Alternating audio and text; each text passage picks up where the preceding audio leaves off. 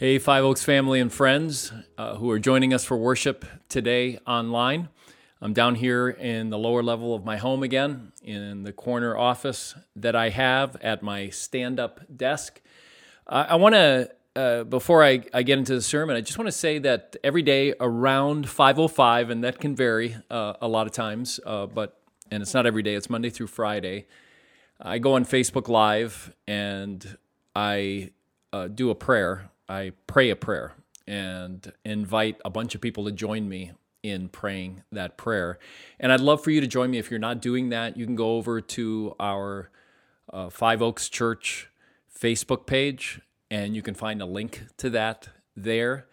And love for you to join me. I love especially the interaction afterwards as you send comments and tell me about how this is impacting you, or tell me about how this crisis is impacting you, or about the thing we're praying about is impacting you. And so I invite you to join us for that. You can check out our Five Oaks Facebook page. So we're looking today, specifically, we're back in our series on Habakkuk. We had 2 weeks before Easter. We've got 3 weeks left in it. We're looking today at chapter 2, verses 4 through 20. We're looking at Habakkuk because Habakkuk and the people of Israel are facing an enormous crisis.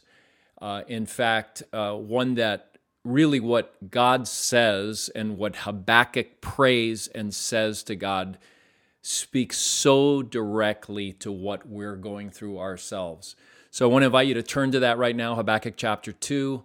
You may want to pause the video to get everything together. We have a sermon application guide at the fiveoaks.church website at the sermon page. You can download that, and you can get your communion materials ready as well.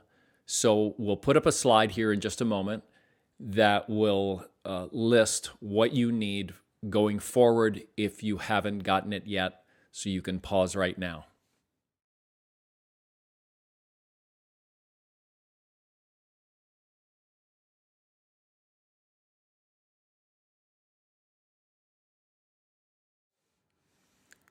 If you have been at Five Oaks for very long, you know that I'm very careful how I talk about politics. And we even have a church policy that is very careful for some very biblical reasons for how we talk about politics. But I think I can address, without getting political, something that was said this week by the governor of New York, Andrew Cuomo. And so it was during one of his daily briefings, and I think it's something that maybe looking back at this crisis in the history books, it might be something that's brought up several times, what he said in his briefing. And this is what he said. He said the number is down, talking about the plateau in the cases. He says the number is down because we brought the number down. God did not do that. Fate did not do that. Destiny did not do that. A lot of pain and suffering did that. Now, I'm going to give him the benefit of the doubt, and I think he deserves the benefit of the doubt, and say that he was really just trying to make a point very forcefully that the people of New York need to remain vigilant in fighting the spread of the virus. I don't think when he said we did it, I don't think he's saying the government. I don't think he's pointing at himself. I think he's saying we, the people, did this. But taking God completely out of the picture is, from a biblical standpoint, is never a good idea.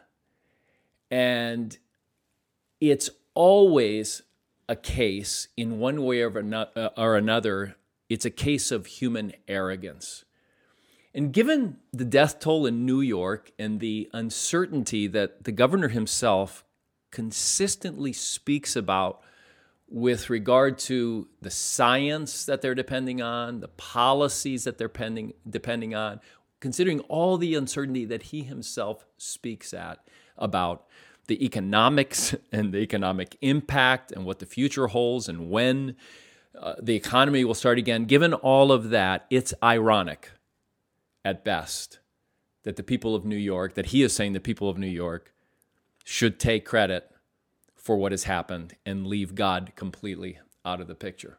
But rather than point the finger at the governor of New York and say, look how bad he is, let's really ask this question, because I don't think he's alone in this.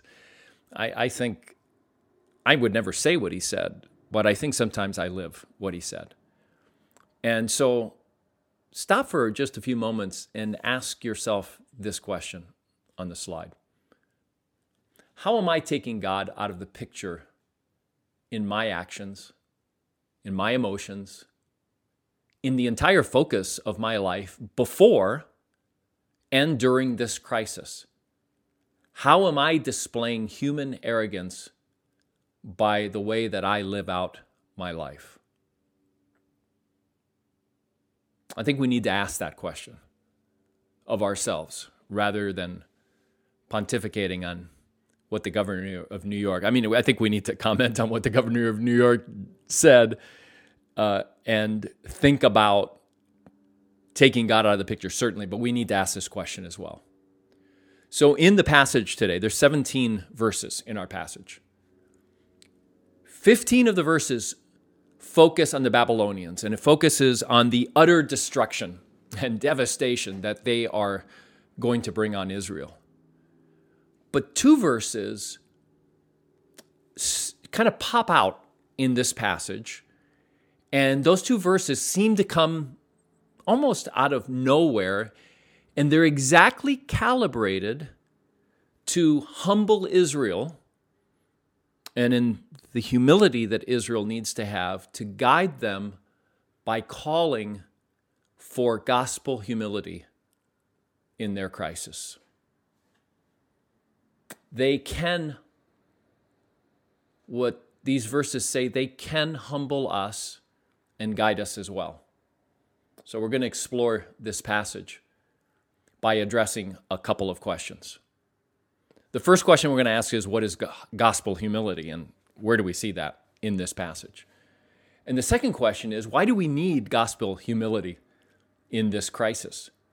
And before we look at these 2 questions, we're going to pray together, as we did a couple of weeks ago. We're going to pray together the prayer of illumination, asking God to speak through his word. And we'll then read the passage. And instead of me reading the passage, we're going to have a special group of people read the passage for us. We're going to have medical professionals, the people that are close to or right on the front lines of this crisis. They're going to be reading the passage for us. And so let's pray. And we're going to begin by praying this prayer together. It's based on Philippians chapter 2, and I want to invite you to pray out loud the underlined portions of this prayer. So please pray with me. Heavenly Father, you alone are holy. You have a plan, and you are Lord over everything. Thank you for sending your Son so that we could be united with him. Thank you for your continued work in us. May we be open to the leading of your Spirit as we look to your word. Move our hearts and minds to a posture of surrender and submission to you. Lead us to live our lives for your purposes and for the glory of your name. We pray this in Jesus' name. Amen. See, the enemy is puffed up, and his desires are not upright. But the righteous person will live by his faithfulness. Indeed, wine betrays him. He is arrogant and never at rest, because he is as greedy as the grave, and like death is never satisfied. He gathers to himself all the nations and takes captive all the peoples. Will not all of them taunt him with ridicule and scorn, saying, "Woe to him who piles up stolen goods and makes himself wealthy by extortion"? How long must this go on? Will not your creditors suddenly arise? Will they not wake up and make you tremble? Then you will become their prey, Because you have plundered many nations, the peoples who are left will plunder you. For you have shed human blood, you have destroyed lands and cities and everyone in them. Woe to him who builds his house by unjust gain, setting his nest on high to escape the clutches of ruin. You have plotted the ruin of many peoples, shaming your own house and forfeiting your life. The stones of the wall will cry out, and the beams of the woodwork will echo it. Woe to him who builds a city with bloodshed and establishes a town by injustice. Has not the Lord Almighty determined that the people's labor is only fuel for the fire, that the nations exhaust themselves for nothing? For the earth will be filled with the knowledge of the glory of the Lord as the waters cover the sea. Woe to him who gives drink to his neighbors, pouring it from the wineskin till they are drunk, so that he can gaze on their naked bodies. You will be filled with shame instead of glory. Now it is your turn.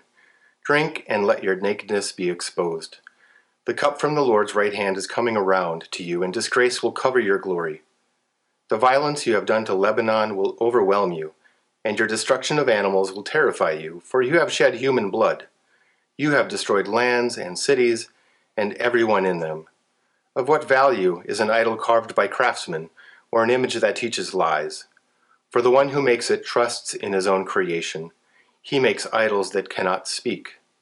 Woe to him who says to wood, "Come to life," or to lifeless stone, "Wake up." Can it give guidance? It is covered with gold and silver. There is no breath in it. The Lord is in his holy temple. Let all the earth be silent before him. I want to thank all of you who read that passage. These are all Five Oakers who are medical professionals. For most of you, if not all of you, there's no shelter in place. And so we appreciate your sacrifices on behalf of us. And we just thank you for that. So the big question that we're exploring today, driven home by this passage, is why do we need gospel humility in this crisis? And before we answer that, we need to ask this question. We need to ask, what is gospel humility? Here's why I'm talking about gospel humility from this passage. Look at verses 4 and 5.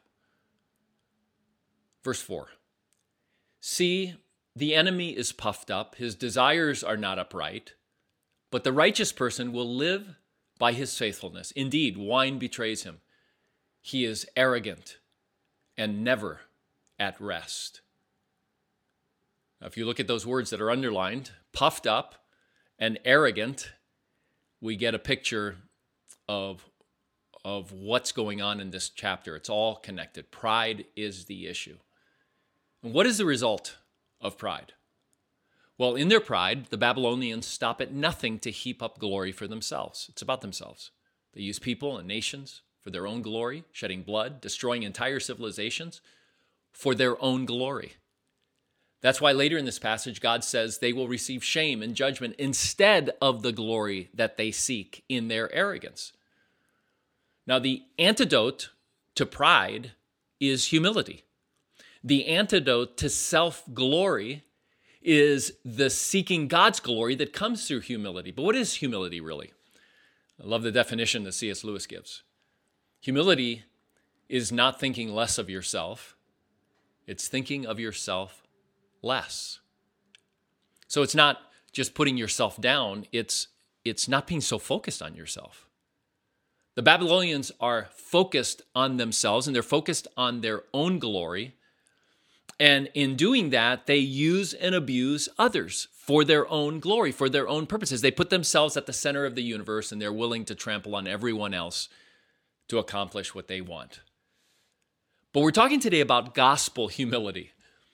Gospel means the story of God. That's what it means in Scripture. It's more than the plan of salvation. It's the whole story from beginning to end. It's about the creation, our separation from God that we chose, His unfolding plan of redemption and reconciliation and salvation. This plan is characterized by perfect justice and perfect love, and His plan to recreate everything, the new heavens and the new earth. So when I say gospel humility, it means I'm thinking less about myself and my glory And I'm more and more making my life about God and his glory within his story, which, by the way, he's told us, Jesus tells us this, that he plans to share his glory with us, that we're going to bask in his glory. God will share his glory with us. That's a very important part of this story. So what is gospel humility? Gospel humility equals going for God's glory in his story. Going for God's glory in his story. This changes everything. It changes our response and actions and emotions, which leads to the second and last question that we're asking, which is, why do we need gospel humility in this crisis? Now, before I respond to that question, I want you to notice the gospel humility in Habakkuk's response. It's a gospel humility. It's found in those two verses that break the mold of the rest of the verses that were just read. Now, we're going to look at only one of those verses. You will look at the other verse if you look at the discussion questions, and in your small groups, you can do that. But here's the first verse that breaks in and brings this hope and this guidance and this gospel humility. It's Habakkuk 2, verse 14. Here's what it says. For the earth will be filled with the knowledge of the glory of the Lord as the waters cover the sea. For the earth will be filled with the knowledge of the glory of the Lord as the waters cover the sea. What is that talking about? This is a new creation picture. This is looking to the day when there will be a new creation, a new heaven and a new earth. Now, if the idea of God's glory is something that's just too abstract to you and you don't understand what it means, I want you to think about the celebration at the end of something that most of us see. It's the Super Bowl, or it can be maybe you watch the World Cup, or maybe the World Series, something like that, where you see this incredible celebration going on, and all this basking in the glory of winning, and the crowd is into it, and they are basking in the glory of that team, and they're giving trophies, and they're talking about how they won and about their season and all those kinds of things. They're giving the most valuable player award, all those kinds of things are going. That's glory, and that's glorifying. And so think of that, but now remember the fact that what we're talking about is that something that is only a game. We're talking about something that is a game. It feels good, yes, when your team wins. It feels good to win, but it doesn't change anything substantially in your life unless you're a part of that team. It doesn't really change anything substantially in your life. But at the new creation, the glory that's going to be revealed at the new creation, we're talking about the final defeat of death. We're talking about the final defeat of pain, sorrow. We're talking about the wonders, the absolute wonders. Think of the beauties of the heavens. It's the things that we're seeing with the telescopes that we have now. Think of all of that. But we get to see the recreating of the heavens and the earth. The wonder of heaven coming down to earth, and of God in all of his majesty coming to live among us. And that in his presence, we're told, his glory will shine so much that it will eliminate the need for the light from the sun. So think about verse 14 again.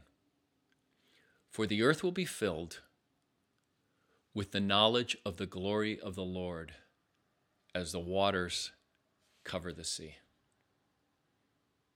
That's gospel humility. That's putting, instead of like the Babylonians and their arrogance, it's being humble and recognizing that God is God, that even the power of the Babylonians can't overcome God.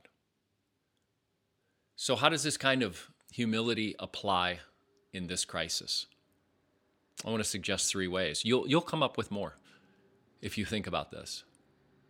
First of all, if we're going for God's glory in his story, we can experience peace in uncertainty because we know the ultimate end of the story.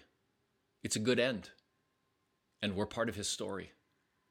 A lot of us are frustrated when we form our own opinions about what should be done next in the midst of this crisis, and our politicians maybe choose to go in a little bit of a different direction than what we think, or a big difference in direction. We get frustrated. We get afraid when we hear the experts freely admit how limited their knowledge is and how uncertain even science is as it's being applied, that there's constant uncertainty.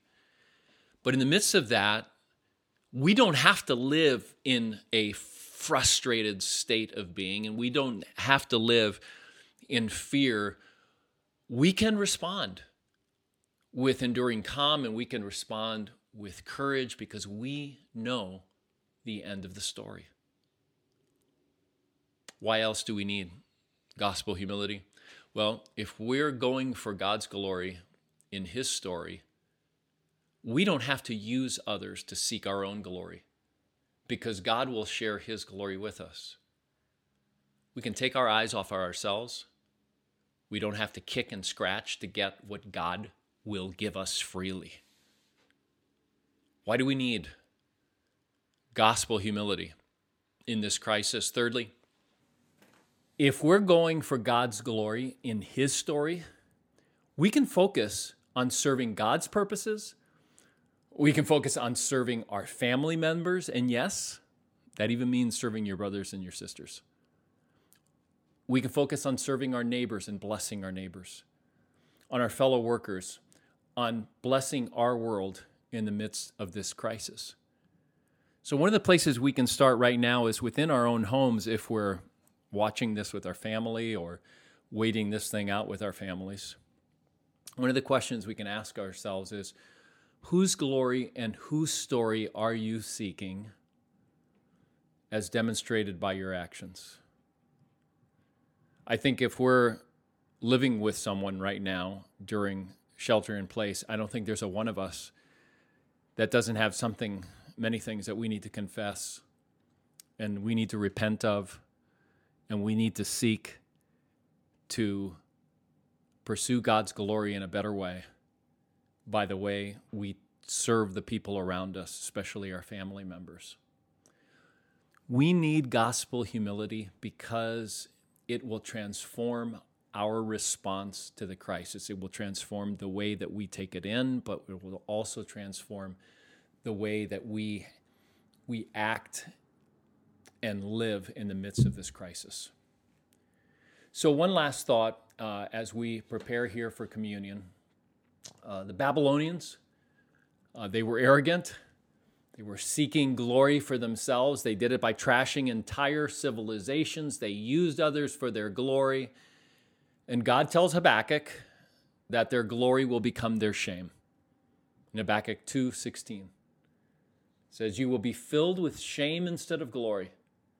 The cup," and then it skips skip a few words, but it says, "The cup from the Lord's right hand is coming around to you, and disgrace will cover your glory." Shame instead of glory. Disgrace will cover your glory. But the reality is that every one of us, this isn't just the Babylonians, every one of us uses people for our own glory. We deserve shame and disgrace. And that is what we would receive if not for Jesus in His incarnation and Jesus on the cross. He emptied Himself of His glory by becoming one of us, the Scripture says. And He experienced shame by going to the cross. He experienced shame in the crucifixion. And He did it for us. He bore our shame by taking our sin on the cross. And that's what we remember every time we eat the bread and drink the cup. So I invite you now to take the bread and eat it, remembering the body of Christ broken for you.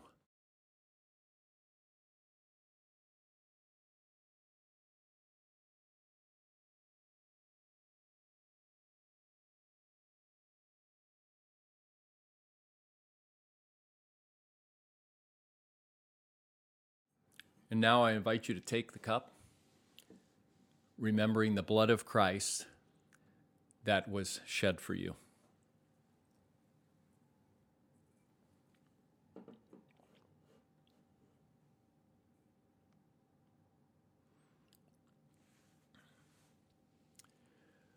If you have kids in the home, this would be the time to share something sweet, the honey, a taste of honey, and to pray that blessing over them. They'll be on the screen in just a moment. And then we'll continue our worship by responding to God together.